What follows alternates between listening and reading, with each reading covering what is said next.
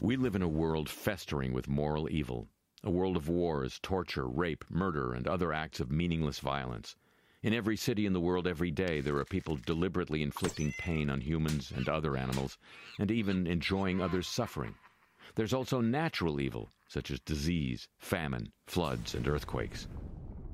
This is terrible but undeniable. For anyone who believes in the existence of a benevolent God, who is also all-knowing and all-powerful, this presents a powerful challenge, a problem, the problem of evil. How could a good God allow anyone to do such horrific things? If God is all-knowing, then he or she or it is completely aware of what's going on, and if all-powerful, could easily stop it. Yet the thunderbolts don't come. Many atheists have taken the existence of so much evil as conclusive proof that there can't be a good God, and that there probably isn't a God at all. The problem of evil seems to be a genuine problem for anyone who wants to believe that there is. One response, the free will defense, is this. God could have created human beings that always did the right thing, never harmed anyone else, never went astray, but that would have made us automata, pre-programmed robots. It's far better to have free will with the genuine risk that some people will end up evil than to live in a world without choice. That's the claim. Victims of Caligula, Genghis Khan, Hitler, Stalin, Mao Zedong, Pol Pot, Saddam Hussein, and the rest might disagree. And even if you accept the free will defense, it doesn't explain natural evil.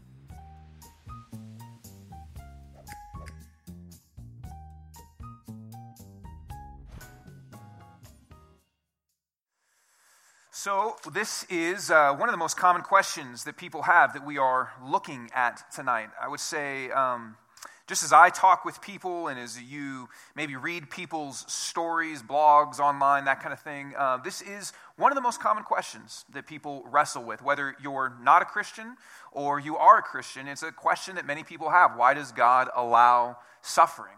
Why does God allow suffering to happen in our lives? For some people, that question keeps them from believing in God at all. So if, kind of like the video was saying, if there is this good God, how could he allow sufferings? For some people, it keeps them from believing in God altogether.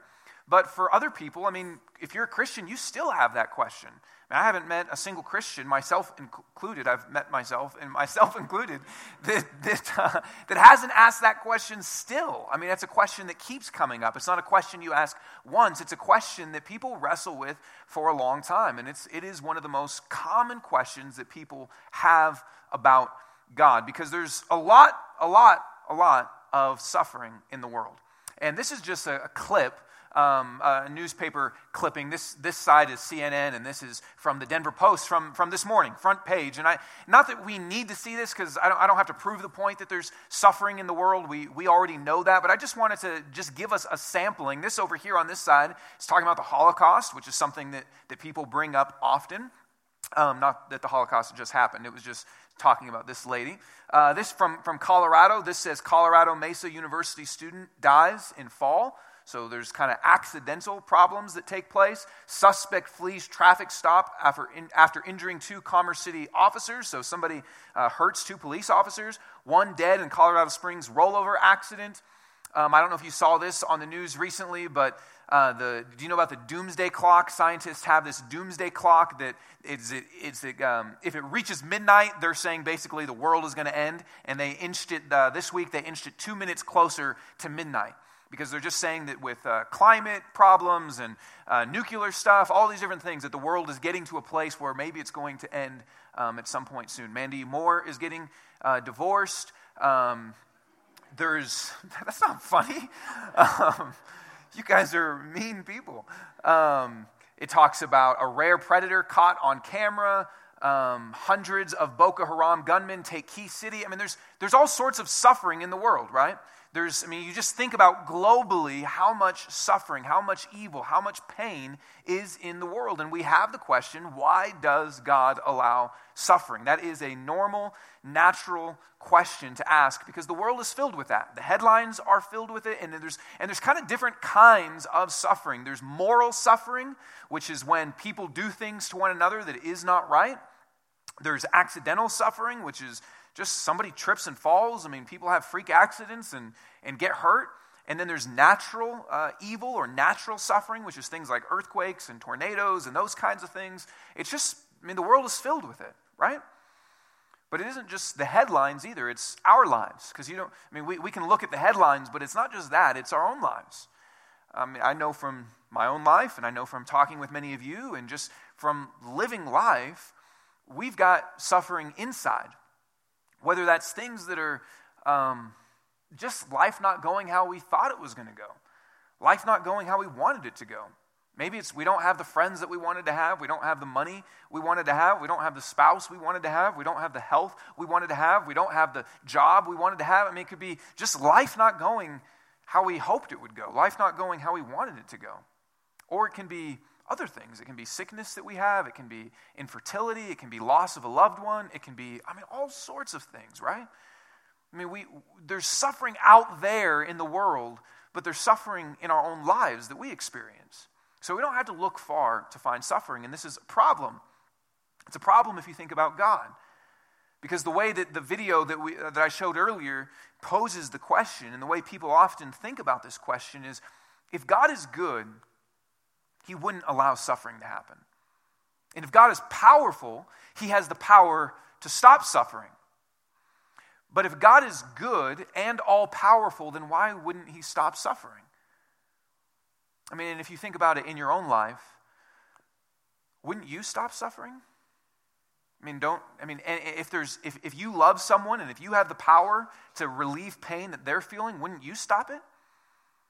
That's how we think about it, right?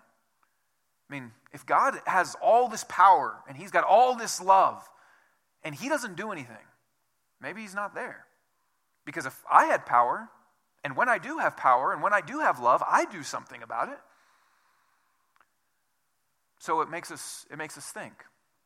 Why would God allow suffering? For many people, this is not a problem. This is the problem. And for many people, this is not just a theoretical thing. It's a deeply personal thing. And the Bible's filled with this. The Bible's filled with people that ask that same question. The Bible's filled with people saying, God, where are you? It's filled with people saying, God, I thought you were going to show up. God, when are you going to come? When are you going to do something? It's filled with people asking that question. It's one of the things I like about the Bible is because it presents the world as a real place with real suffering and real questions that say, God, where are you? And so this is a question that we all have, right? It's a question that people in the Bible ask. And tonight, we're going to look at a story. Because I think since this is such a deeply personal issue, there's many ways to answer this question, okay?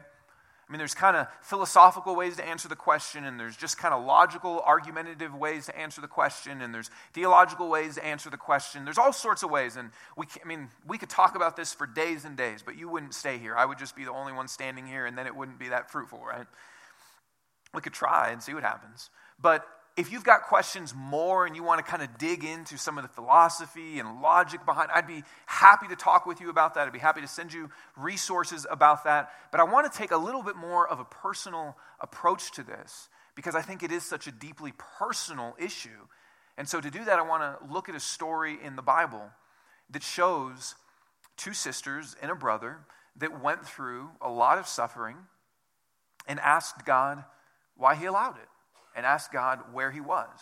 And if you've grown up in the church at all, then you've heard the story, but maybe not looked at it from this lens. And I think the story is one of the most powerful stories that helps us to understand this question. So if you're not a Christian, I think maybe you'll begin to see some things that Christianity teaches about suffering that maybe will be helpful. And if you are a Christian, because we still ask that question, I know that this story has been one of the greatest friends to me in times of suffering. And so the story is the story of Lazarus. And I'm sure, like I said, if you've grown up in the church, you've heard that story. And we'll read the story. And I want to kind of look at it from the sisters' perspective. Lazarus, their brother, so there's these two sisters. And their brother Lazarus dies. And they send to Jesus and ask him to help. And I want to first look at the story from the sisters' perspective. And I'll even kind of take out a couple things from the story just so we can enter in to the sister's perspective of the story.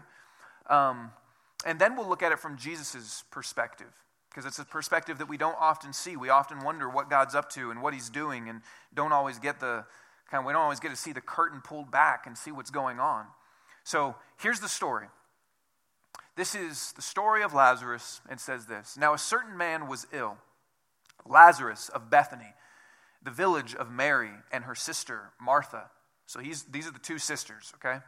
It was Mary, so it's letting us know who these people are, and they're elsewhere in the Bible, but it says it was Mary who anointed the Lord, that's Jesus. It was Mary who anointed the Lord with ointment and wiped his feet with her hair, whose brother Lazarus was ill. So the sisters sent to him, saying, Lord, he whom you love is ill. When he heard that Lazarus was ill, he stayed 2 days longer in the place where he was. Then after this, he said to the disciples, let us go to Judea again. So let me tell you what's happening here. These people, Mary, Martha, Lazarus, they are very close to Jesus. I mean, outside of his 12 disciples, these are his closest friends that we see in the Gospels.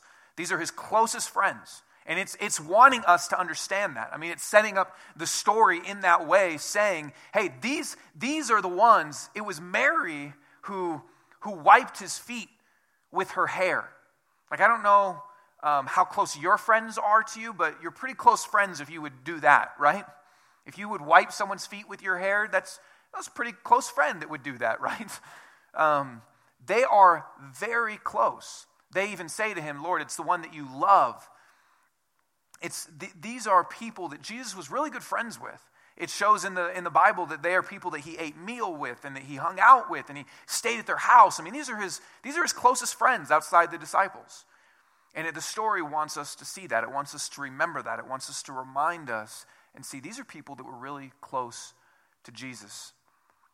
And I want you to put yourself in their shoes, and maybe that might not be too hard for you, because if you're going through suffering or have gone through suffering, it might bring up memories. But I want you to enter into what they would have been feeling, what they would have been thinking, what would have been going on in their minds and in their hearts, because it's our story. And I think it connects with how we feel in the middle of suffering. And here's the first thing. It says, the sisters sent to him, saying, Lord, he whom you love is ill. Now here's what happens a lot of times in suffering, and here's what they did. They did the right thing. They essentially prayed to Jesus. They said, okay, our brother is about to die. He's ill. He's sick. We're going to go send word to Jesus. Somebody go get Jesus. Somebody go tell Jesus. And if you're sick or if you're suffering or when you have suffered in your life, maybe that's what you did. Maybe you said, I've been suffering, my life's not going how I want it to go, or someone around me is suffering, and I'm going to pray. I'm going to ask Jesus to do something. I'm going to send for him. Like they do the right thing, right? They have faith. They believe. They even appeal and say, Lord, he's the one you love. Like they do the right thing. They appeal to Jesus. They have faith. They essentially pray. But Jesus stays. He doesn't come. And the disciples said to him, Rabbi, the Jews were just now seeking to stone you and are you going to go there again? Jesus answered, are there not 12 hours in the day? If anyone walks in the day, he does not stumble because he sees the light of this world. If anyone walks in the night, he stumbles because the light is not in him. This is kind of a side teaching note that Jesus gives to them. Then it says this, now when Jesus came, he found that Lazarus had already been in the tomb 4 days. Bethany was near Jerusalem, about 2 miles off, and many of the Jews had come to Martha and Mary to console them concerning their brother. So let me pause here. It says, when Jesus came, he found that Lazarus had already been dead for 4 days. So I want you to, again, think about this. Their brother gets sick, okay? And when you've suffered, maybe you immediately cry out to God. Say, God, I need you. I need you to help. I need you to do something. And have you ever felt like he didn't show up? That's what happens here. He's dead. I mean, he's been dead now. They sent to Jesus. He didn't come. He didn't show up. And the brother's now been dead for 4 days. 4 days. 4 days of grief. 4 days of experiencing loss. 4 days of feeling like Jesus doesn't care. I mean, have you felt like that before? Have you felt almost abandoned by God? Like, I had faith. I cried out to you. I prayed to you. I did what I was supposed to do and asked you to come. And now I've been sitting here for 4 days with my brother dead. Now, this is just a snapshot, right? And if you know the story of Lazarus, you know Jesus brings him back to life. But that they didn't know that was going to happen. They experienced this loss, this death, thinking it's over. And it's, like I said, it's a snapshot because there's a lot of times that Jesus doesn't intervene. And it happens again. And you cry out to him. And it happens again. And what happens if over and over again you've said, hey, Jesus, will you show up? Jesus, will you show up? Jesus, will you show up? And doesn't show up, doesn't show up. I mean, what happens if you felt that in your life? I mean, over time, you sometimes just give up, right? I mean, why keep asking? I mean, if they would have had 7 brothers and they asked the first time and he didn't show up, and then they asked the second time and he didn't show up, and then they asked the third, I mean, probably by the 4th or 5th brother, they would probably just be like, okay, why would we even send word to Jesus, right?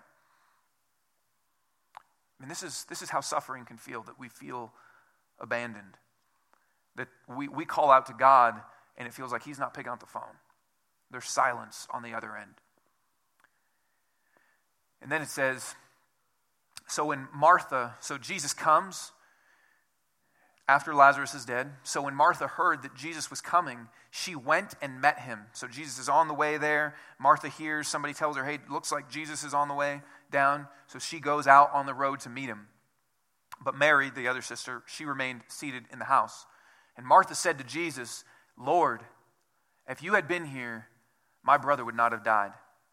But even now I know that whatever you ask from God, God will give you. See what she says? You could have done something about this. If you would have been here, I wouldn't have experienced this. If you would have been here, I wouldn't have suffered. If you would have been here, he wouldn't be dead. If you would have done, I mean, this is basically the question. If you would have shown up, if you really have this power, if you really have this love, then something would have changed. You could have done something about this. God, if you would have been here, this wouldn't have happened to me. If you would have been here, everything would have been different. I mean, and we've prayed like that, right? God, if you would have shown up, I wouldn't have gotten sick. If you would have shown up, I wouldn't have lost that friend. I wouldn't have experienced that sickness. If you would have shown up, I wouldn't still be single.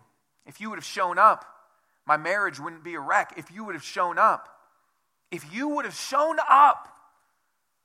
something could have been different.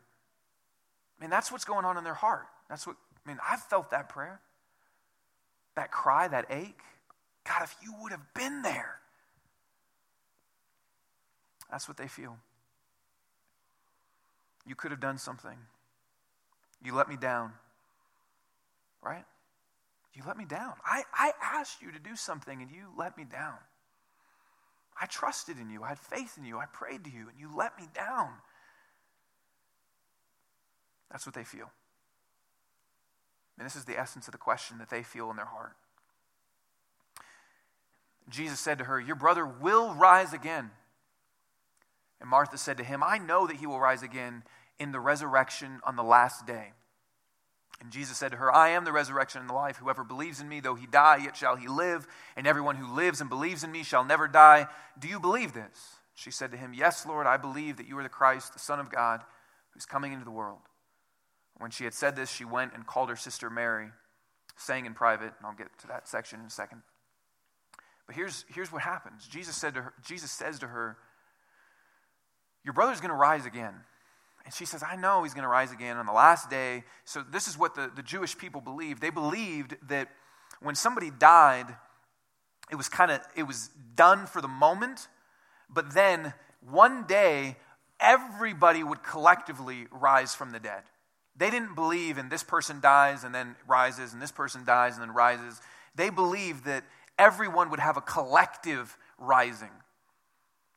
And so Jesus says to her, hey, your brother's going to rise again. And she receives that kind of like we do when people say things like, hey, they're in a better place.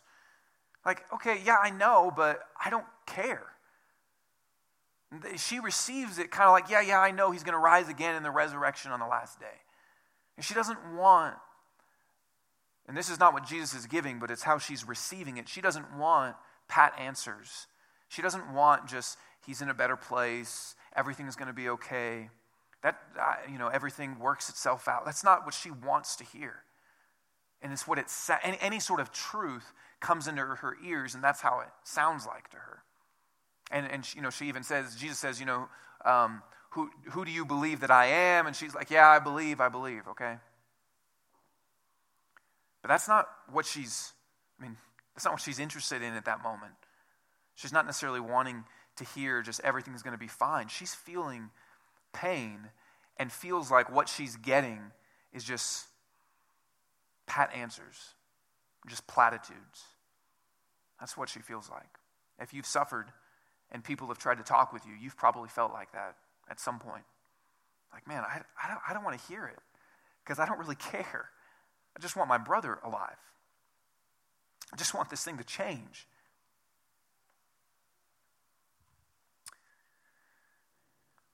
Next thing that happens, she goes and tells her sister Mary, and she says, the teacher is here, and he's calling for you.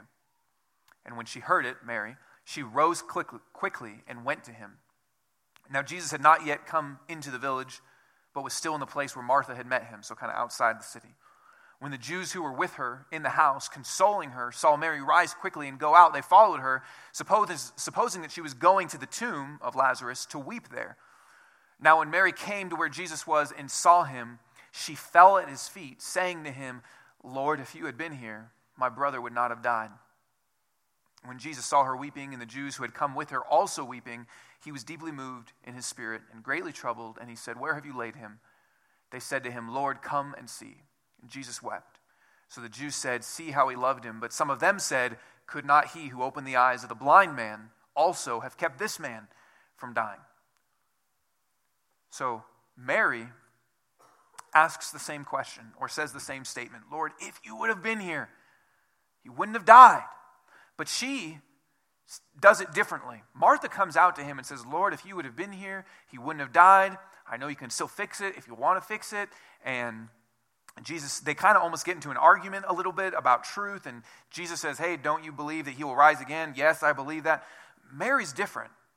She has the same statement. She has the same question, identical, but different emotion behind it. She's not interested in kind of this rational debate. She comes and falls at his feet and is weeping and saying, Lord, if you would have been here. Martha's almost rational and angry kind of. God, if you would have been here, this wouldn't have happened. Mary, same thing, but she's on the floor crying, sobbing. And this is true, right? We can have the same kind of cry in our heart about where is God? Why does God allow suffering? And for some of us, that's kind of more of a rational question, and we kind of debate about it. If we go through suffering, maybe we're sitting down on the computer and Googling, why does God allow suffering? But for other people, you're sitting down on the floor in a puddle of your own tears and a bottle of wine saying, why does God allow suffering?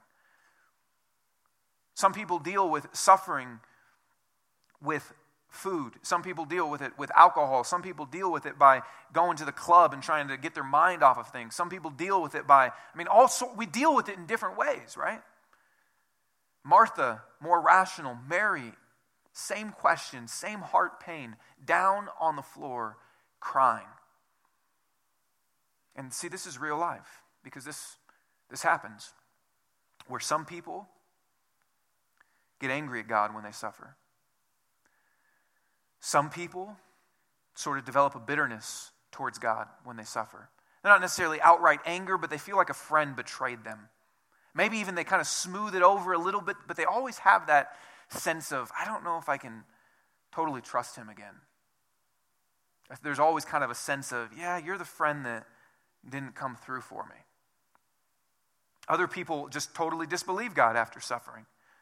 Other people start to change their view of God in suffering. So maybe he's not as good as I thought he was. Maybe he's more removed. Maybe he doesn't care. Maybe he doesn't really answer prayer. They start to change their views of who God is in suffering. We can have different responses. Same people, same cry in our heart, but different responses. So this is what happens with these sisters. This is what happens with us.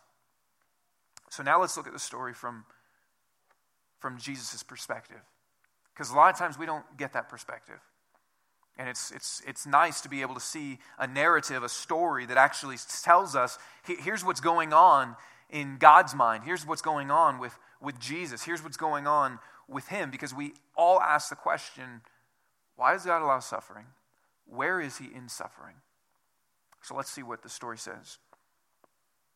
This is Jesus' perspective. And I'll just read, we already read this part, and I left out this part intentionally just to show us, but here's what this says. Now a certain man was ill, Lazarus of Bethany, the village of Mary and her sister Martha. It was Mary who anointed the Lord with ointment and wiped his feet with her hair, whose brother Lazarus was ill. So the sisters sent to him, saying, Lord, he whom you love is ill. But when Jesus heard it, he said, this illness does not lead to death. It is for the glory of God, so that the Son of God may be glorified through it. Now here's the first thing that we see from Jesus' perspective. He hears. So the first thing we see is that he heard their request. He heard what they said.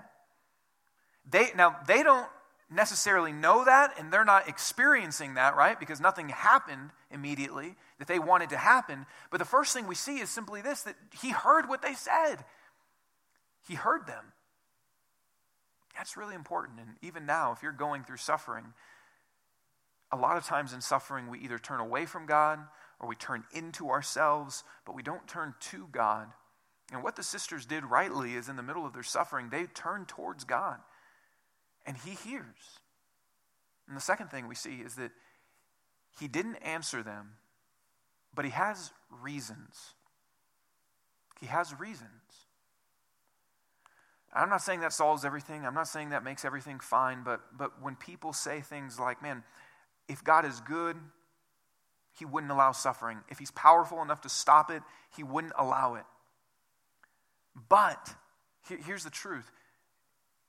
He has reasons that sometimes we can't see. I mean, can't that make sense? I mean, can't it make sense that our minds can't comprehend all the things that God is doing behind the scenes? I mean, Jesus never said this to them, by the way. I mean, maybe at some point he did, but in the story, he didn't say this to them. So Jesus has reasons. God has reasons for allowing things to happen that we don't always get to see. But doesn't it make sense that God could have reasons for things that we don't understand? I mean, if there's a God powerful enough to stop suffering and loving enough that he could stop suffering, couldn't he be wise enough to have reasons that we totally couldn't comprehend?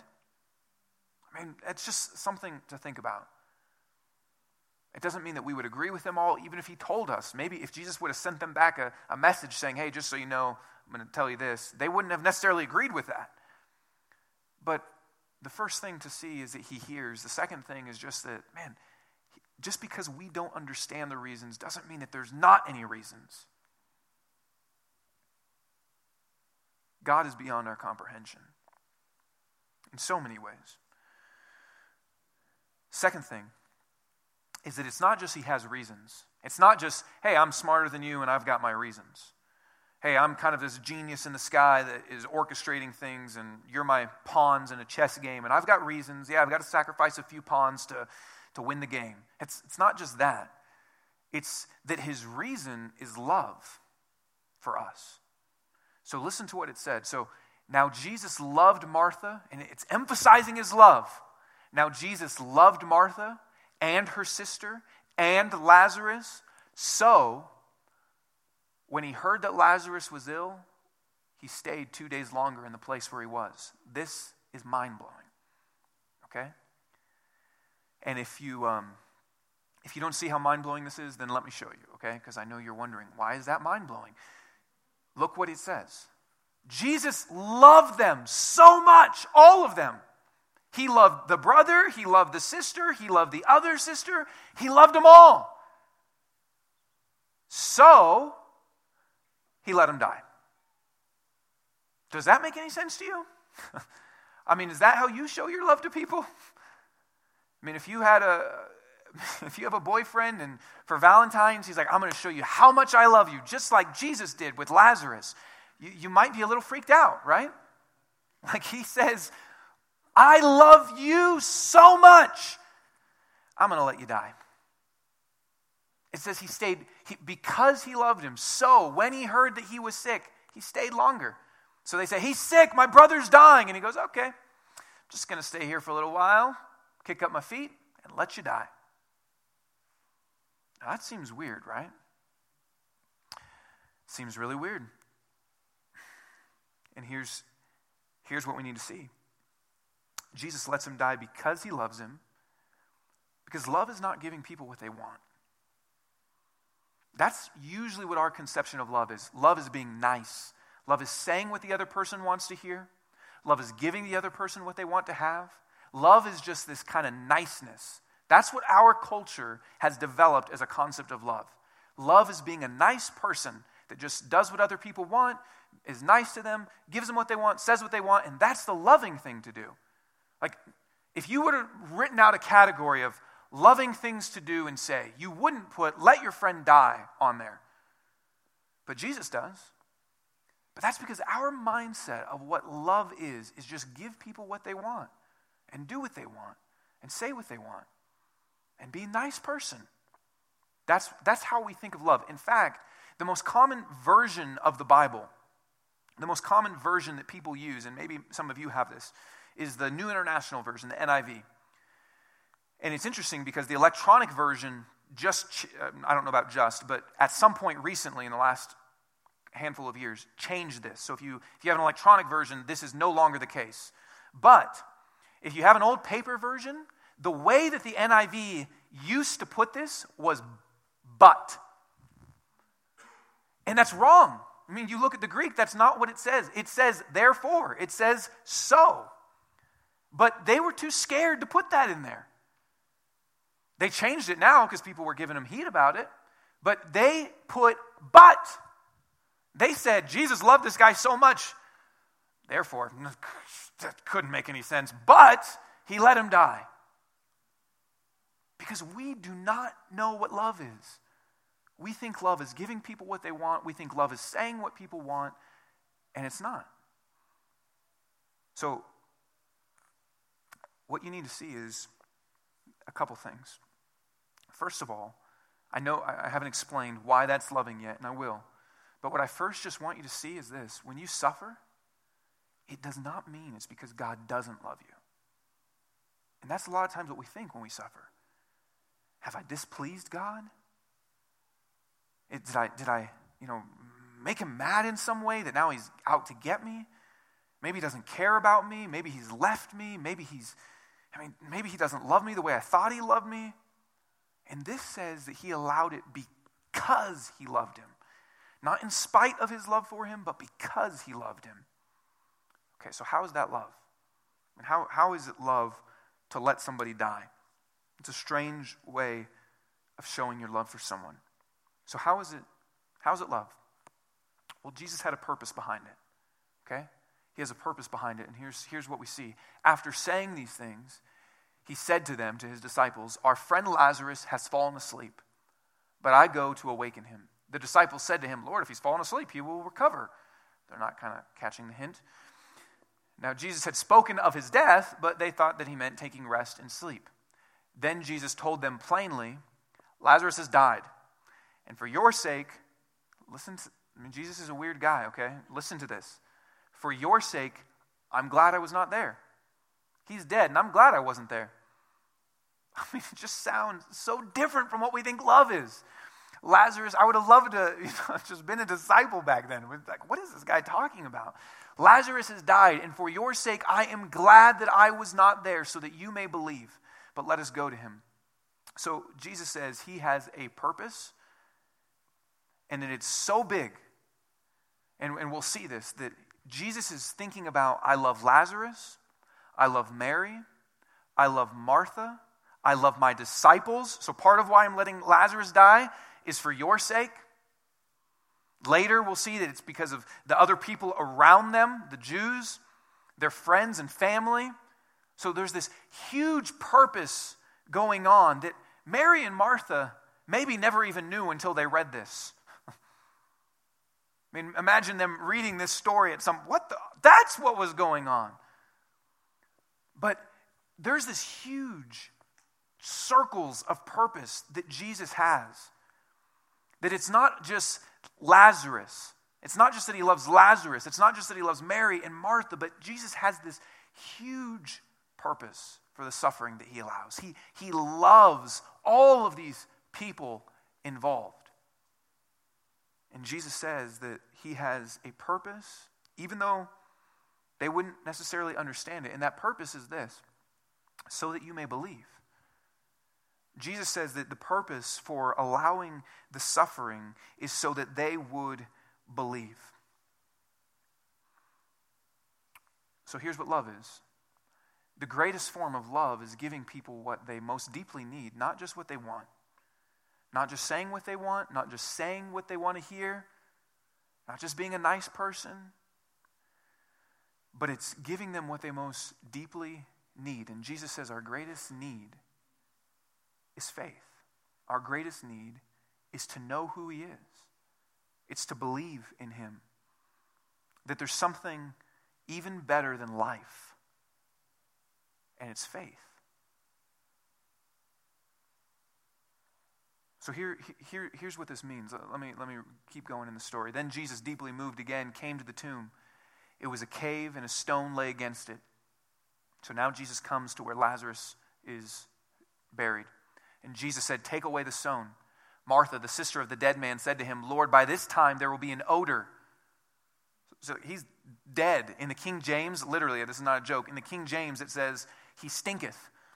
So she's like, dude, he stinketh, okay? Probably not like polite funeral etiquette if you ever go to a funeral. "Lord, by this time there will be an odor. He's been dead 4 days." And Jesus said to her, "Did I not tell you that if you believed, you would see the glory of God?" So they took away the stone, and Jesus lifted up his eyes and said, "Father, I thank you that you have heard me. I knew that you always hear me, but I said this on account of the people standing around, that they may believe." So again, it's not just the disciples, it's not just Mary, it's not just Martha, it's not just Lazarus, it's everybody that's now watching this, that they may believe that you sent me. When he had said these things, he cried out with a loud voice, "Lazarus, come out!" The man who had died came out, his hands and feet bound with linen strips and his face wrapped with a cloth. He's probably wondering what the heck just happened. And Jesus said to them, "Unbind him and let him go." Many of the Jews, therefore, who had come with Mary and had seen what he did, believed in him. But some of them went to the Pharisees and told them what Jesus had done.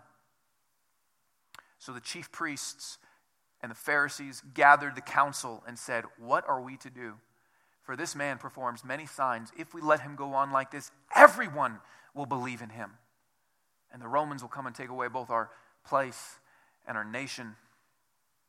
So it's belief. Because here's what happens in suffering. Suffering, when we suffer, it's kind of like we are getting squeezed. It's this pressure, and it's like we're like maybe imagine a toothpaste bottle or something, and suffering squeezes you, and whatever is in you comes out. What you really believe, what you really think, what you really feel, what you really love comes out of you when you suffer. See, we can say, "I love God, and I've got so much faith," and when you suffer, the squeezing happens and shows what's really inside. When you suffer, who you really are comes out. That's what happens when we suffer, and what we believe about God comes out. If you think back to Jesus' conversation with Martha, and she says, yeah, I believe that you're the Christ. I believe that you've come into the world. I believe that. But kinda. But she doesn't really believe that at a heart level in a way that has transformed her, because she's saying, "Yeah, I believe that you are God coming in to rescue the world. Yeah, I believe that, but give me my brother." See, there's this disconnect where she kind of has some right beliefs and kind of says she knows some things about God, but suffering is showing, yeah, but what you really love is this. What you really value is this. What you really believe about me is not what you're saying you believe about me. Suffering squeezes you and shows this is what's really in your heart. That's why we don't like suffering, because it begins to threaten the very things that we most deeply love. It begins to take away the things sometimes that we most deeply love, or threaten or challenge the things that we most deeply prize. And God wants to use suffering to loosen our grip on things. He wants to use suffering to turn our hearts, to turn our affections away from other things that we love towards Him. That's what belief is. See, He's saying, you say you believe in me, you say that, but suffering shows you don't at a deep level. And I want to use this suffering in your life to lead to belief, to lead to you seeing me for who I really am, to lead to you seeing me and worshiping me and knowing me for who I really am, not just in some abstract way, not in some, yeah, of course I believe that way, but no, really. That's what suffering is used for. He wants to loosen our grip on things and give us something better. See, we love other things, and we prioritize other things, and we value other things, and when suffering comes, He wants to use that so that it would lead to seeing His glory, He said. That it would lead to us seeing His glory instead of, right now, we look at other things as glorious, and glorious just means the things that we love, what we say is matters the most, is most important, is most special, is most beautiful, is most amazing. And He says, I want to use suffering to show you who I really am. That it would change our values and change our priorities and change our love. Now, that maybe seems almost egocentric. Like, why would you just say, hey, I want to show you how I'm better instead of these things? C.S. Lewis, a Christian author and from a professor at Oxford, he said that when we say something is admirable, what we mean is that it ought to be admired. So if you say, this is beautiful, what we mean is that it ought to be seen as beautiful. Right? So think about just even a very basic level with, if you say this movie, if you tell your friends, this movie is awesome, what you mean is, and you should see it as awesome. Right? That's we say, man, this food is so good, it's so amazing. And what we mean is, and you should experience the amazingness of it. That's what we mean when we say those types of things. And so when we say that God is glorious, and when Jesus says that He is glorious and He wants people to see His glory, what that means is, and you should experience it. But what is most glorious is most joyful. So it's not just a command to say, hey, I'm glorious, you better recognize. It's saying, and you will have joy when you experience this. I mean, that's if I said this dinner is glorious. What I mean is, if you experienced it, you would experience its glory and have joy, right? So take that times infinity between a sandwich and between God. That's what Jesus is saying. He's saying, I want you to see me and experience me for who I am as the most glorious reality, not just because I want you to recognize, but because that's where the deepest joy is. What is most glorious leads to the most joy. So when Jesus says, I want you to see my glory, I want you to really know who I am. I want you to really trust who I am and see who I am. He's not saying just so you better realize the truth. It's because that would give you the most joy to experience that which is most glorious. Does that make sense? That is what Jesus is saying. And that's why that's better than just giving them what they wanted. That's why it's more important even than life itself is faith. And that's what faith is. Faith is not, I'm not just talking about some belief in God. Faith is seeing God for who He really is. It's savoring, it's experiencing His glory for what it really is. So this is what Jesus says, that He wants them to see His glory, because if they didn't, they'd miss out. If they didn't, they'd miss out. He wants something more for us than just relief from the situation or change of the situation. He wants joy for us. I mean, He wants this. That is what this is saying, that Jesus wants your deepest joy. And he knows more what that is than we even do. He wants you to experience the deepest joy possible. Not by saying, hey, look at this movie, or look at this book, or look at this blog, or look at this food, but look at me. That's where the deepest joy is when you really see my glory. And so he's willing even to let people suffer if it would lead them to experience more of his glory. He's willing, because of love, not in spite of love, to let people suffer to see more of his glory. And here's what this means. This means that when we suffer, we should be asking the question, not just, why is God allowing this? But how can this help me to see more of who God is?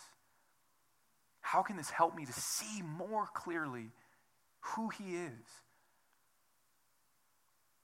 How can it help me? How can suffering be helpful to me? Now, next is this. And go back in the story a little bit, because it's not just that he has a purpose, and it's not just that his purpose is love, and it's not just that he wants you to see his glory. But this is really important, that he says, when Jesus saw her weeping, and the Jews who had come with her also weeping, he was deeply moved in his spirit and greatly troubled, and Jesus wept. Jesus wept. So this is another amazing thing, because number one, Jesus knows what he's doing, right? He knows, I've got a purpose for this, and it's because of love. Second, he knows he's going to raise him from the dead. So he already knows what's going to happen, and he knows that he's got good motives in allowing it, but still, in the moment, when he sees her pain, he feels her pain and weeps with her. I mean, if you're suffering right now, that should comfort you. Because it means that even if Jesus knows what's going on, even if he has a purpose for what's going on, that doesn't just mean he's sitting back going, look, I've got a purpose. Turn that frown upside down. I work all things for good. I work in mysterious ways. He doesn't say any of that to her, right? He doesn't say, look, you just don't understand. I work all things for your good. Instead, he cries. I mean, that blows my mind every time, because he knows what he's about to do. You would think that he would be like, no, stop crying. I'm about to fix this. You would think that he would just be like, hey, watch this. Just quiet. Give me 1 second, Mary, please. I'm about to blow your mind. No, instead, he sees her pain and he cries with her. I mean, what kind of God is that? All powerful, yes, all loving, all purposeful, all wise, but he sees our human pain and cries with us. That's a good God. Next and final thing is this. Martha said to Jesus, Lord, if you had been here, I read that piece and I'll just skip down to this. Jesus said, I'm the resurrection and the life. Whoever believes in me, though he die, yet shall he live. And everyone who lives and believes in me shall never die. And she says, I believe you're the Christ, the Son of God, who's coming into the world. So, Jesus hears. He has reasons for allowing what he allows, even if we don't see them. His greatest purpose in allowing things in our lives is his love, even if it doesn't feel like that, for us and for the people around us that we may never experience. But even though he's got all the reasons and he's got the love, he has compassion in the middle of the moment. But that's not it. He also deals with the suffering. He doesn't just feel nice and cozy about us. He also, it says, deals with the suffering. So the Bible teaches that we live in a world that's been broken. So God made the world good, but now, because we turned our backs away from God, all the evil in the world is there. From natural evil to moral evil, to all the things that we talked about. All of that is because man and woman turned their backs from God, and now the world is tainted, it's broken. That's what the Bible teaches. So if you want to ask, like, why did Lazarus get sick in the first place? It didn't say Jesus went bing and made him sick. It said he was sick, and because we live in a broken world that has sickness and disease in it, and we live in a world that's been broken. But what Jesus says is, I'm going to restore it. I'm going to fix it. This is where he says, I am the resurrection and the life. He says, I'm going to bring life into this broken world. That I am going to heal the broken world. And she confesses this, though she doesn't get the full picture of it. She says, yeah, I believe that you're the Christ. That means Savior, the Messiah that's come, the Son of God who's coming into this broken world. So yeah, I believe that you're this one that's going to come in and change and heal and restore the broken world. And Jesus says, yeah, that's me. I am the life that's come into death and will heal the broken world. So sometimes people say, right, why does God allow suffering? And the real answer to that is he doesn't allow it. He's dealing with it. Now, it's not in our timeline. It wasn't in their timeline. But what he does with Lazarus is a snapshot of what his plan is for the world. And that's what we see here in this little glimpse. Is he says, look, what I'm going to do to Lazarus is a picture of what I'm going to do to this world. That yeah, Lazarus is dead, and I'm going to bring him life. But I'm also the one that's come into this world, this dead, broken world, to bring life. So we can ask the question, why does God allow suffering? But the truth is, he hasn't allowed it. He is doing something about it and will one day completely do something about it. Mother Teresa, have you guys heard of her? She's cool. She said this. Mother Teresa said that from heaven, so if you die and you're Christian and you're in heaven, from heaven, the most miserable life on earth will look like one bad night in an inconvenient motel. That's the truth. Ever stayed in a bad, cheap motel? That's what in heaven we're going to look back and go, oh man, remember that kind of funky Super 8 we stayed at off the highway? That's what life was like. But it's just going to be kind of a distant memory. C.S. Lewis said in the Chronicles of Narnia that all the sad, it's J.R.R. Tolkien said it in Lord of the Rings, that all the sad things would come untrue. All the sad things would come untrue. So why is he waiting? Why doesn't he just do it now? I mean, if he's going to restore it, why not just do it now? Why not just deal with all the suffering now? Because here's why. Because if he were to deal with all the suffering now, we'd be all wiped out. Because some of the suffering is earthquakes and tornadoes, but isn't some of the suffering what we do to one another? So if Jesus said, I'm going to deal with all the suffering right now, then we'd go, okay, yes, get rid of the terrorists. I'm going to deal with all the suffering right now. Okay, great, get rid of the pedophiles.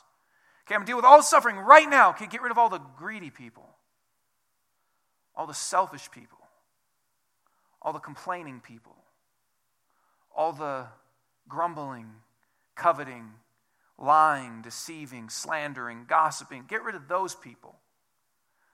Oh, I mean, anyone left yet? I mean, if we did like a, keep your hand up, until anyone left? So if he was to deal with all suffering, we'd be gone. So why doesn't he deal with all suffering now? It's because he's being patient. He's being patient. He's being patient for us to turn to him. Because Jesus is going to deal with all suffering, but he's going to deal with it at the roots. And the roots is our human heart. And so here's the final piece of the story. But one of them, when they go and tell the Pharisees, one of them, Caiaphas, who was high priest that year, said to them, you know nothing at all. So this is when they went to him and said, hey, if we don't stop this guy, everyone's going to believe in him. And Caiaphas said, you don't know anything at all. Nor do you understand that it is better for you that one man, he's talking about Jesus, he's saying it's better that one man should die for the people, not that the whole nation should perish. He did not say this of his own accord, but being high priest that year, he prophesied that Jesus would die for the nation, and not for the nation only, but also to gather into one the children of God who are scattered abroad. So from that day on, they made plans to put him to death. So they go to the Pharisees, the religious group, and they say, everybody's going to believe in this guy if we keep letting him do this stuff. Yeah. And he says, look, we need to kill him. We need to kill him because it's better that we should kill this one guy than that everybody else in the nation would be led astray because they don't like Jesus. That everybody else would die. It's better for us to kill one person than for everybody to have to die. And he doesn't even realize what he's saying because that's true. And that's what Jesus did. See, the way that Jesus says, I will deal with suffering, not just the surface level things, but the very core of things, the heart. The way I'll deal with it is by dying myself, by suffering myself. Because the roots of suffering is our spiritual turning from God. And that has a punishment, a crime. It's a crime that has a punishment of death. But Jesus says, instead of letting everybody else suffer for that, I'll suffer for it. One of me. I'll do it so they don't have to suffer. I'll do it so you don't have to suffer. Jesus would die for the nation, and not just for the nation, but to gather the children of God. This is why Jesus is better than even just a generic God of love. See, many people believe, I believe in God, and I believe in a God of love. But let me say this, if your belief about God is, I believe in a God of love, but not necessarily Jesus, not necessarily the Bible. If you just believe in a God of love, he's not a God of love. He's a horrible God, because that God hasn't done anything about the suffering. Like if you say, I just believe in a God of love, what has he done about the suffering? Nothing. He's just waiting for people to die and then they get heaven. The Bible says that he has done something about the suffering. But what about this? If you believe just in a God of love, he's a God of love that's a God of love like you feel towards a puppy. In the sense that if it hurts its paw, you kind of go, oh, poor puppy. But you don't feel its pain. I mean, if you just say, I believe in a God of love, that God has never suffered. He's never come into this world and actually said, I don't just kind of feel bad for you. I'm going to suffer like you and with you and for you. So for those people that say, yeah, I believe in a God of love, I just want you to know that's not a very loving God, because he looks at our suffering and doesn't really understand it and hasn't done anything about it. And whether you believe the Bible or not, that's up to you. But at least know that the Bible says this is what God is like. God is a God that does something about our suffering and identifies with our suffering. He would actually come into the world and suffer. And when we take communion, that's what we remember. We remember that Jesus went to the cross and suffered for us, that he hears our prayers, that he cares for us, that he was willing to deal with our suffering by suffering himself, by having his blood shed and his body broken so that we wouldn't have to suffer the same way that he did. So we might not know all the reasons every time that we suffer. Why is it happening? Why? We might not always know, but we know that he loves us and has suffered with us and for us. And so if you're a Christian, when you take communion, I want you to remember that. I want you to remember how loving God is, that he would suffer for you. And if you're not a Christian, I just want you to consider Jesus. I mean, that's what the whole thing we're doing. Just consider this God. And then we will also sing songs, because we believe that he is a good God that enters into our suffering and deals with it and loves us in the middle of it. And then we'll give tithes and offerings. And if you're not a Christian, don't give. We want you to know Jesus. But if you are a Christian, then we give because we believe that Jesus is awesome and we want people to know him. And we want to be able to have a church where people can hear and answer questions and know who God is. And you can give online or you can give up in the baskets in the front. Let me pray for us. God, thank you. Thank you that you love us deeply.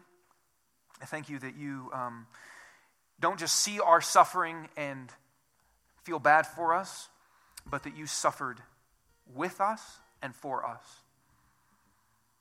Lord, open our minds and open our hearts and open our eyes to see that you are present with us in the middle of our suffering and that you are dealing with suffering. And help us to see you as glorious. Help us to see you as who you are. In your name, Jesus, amen.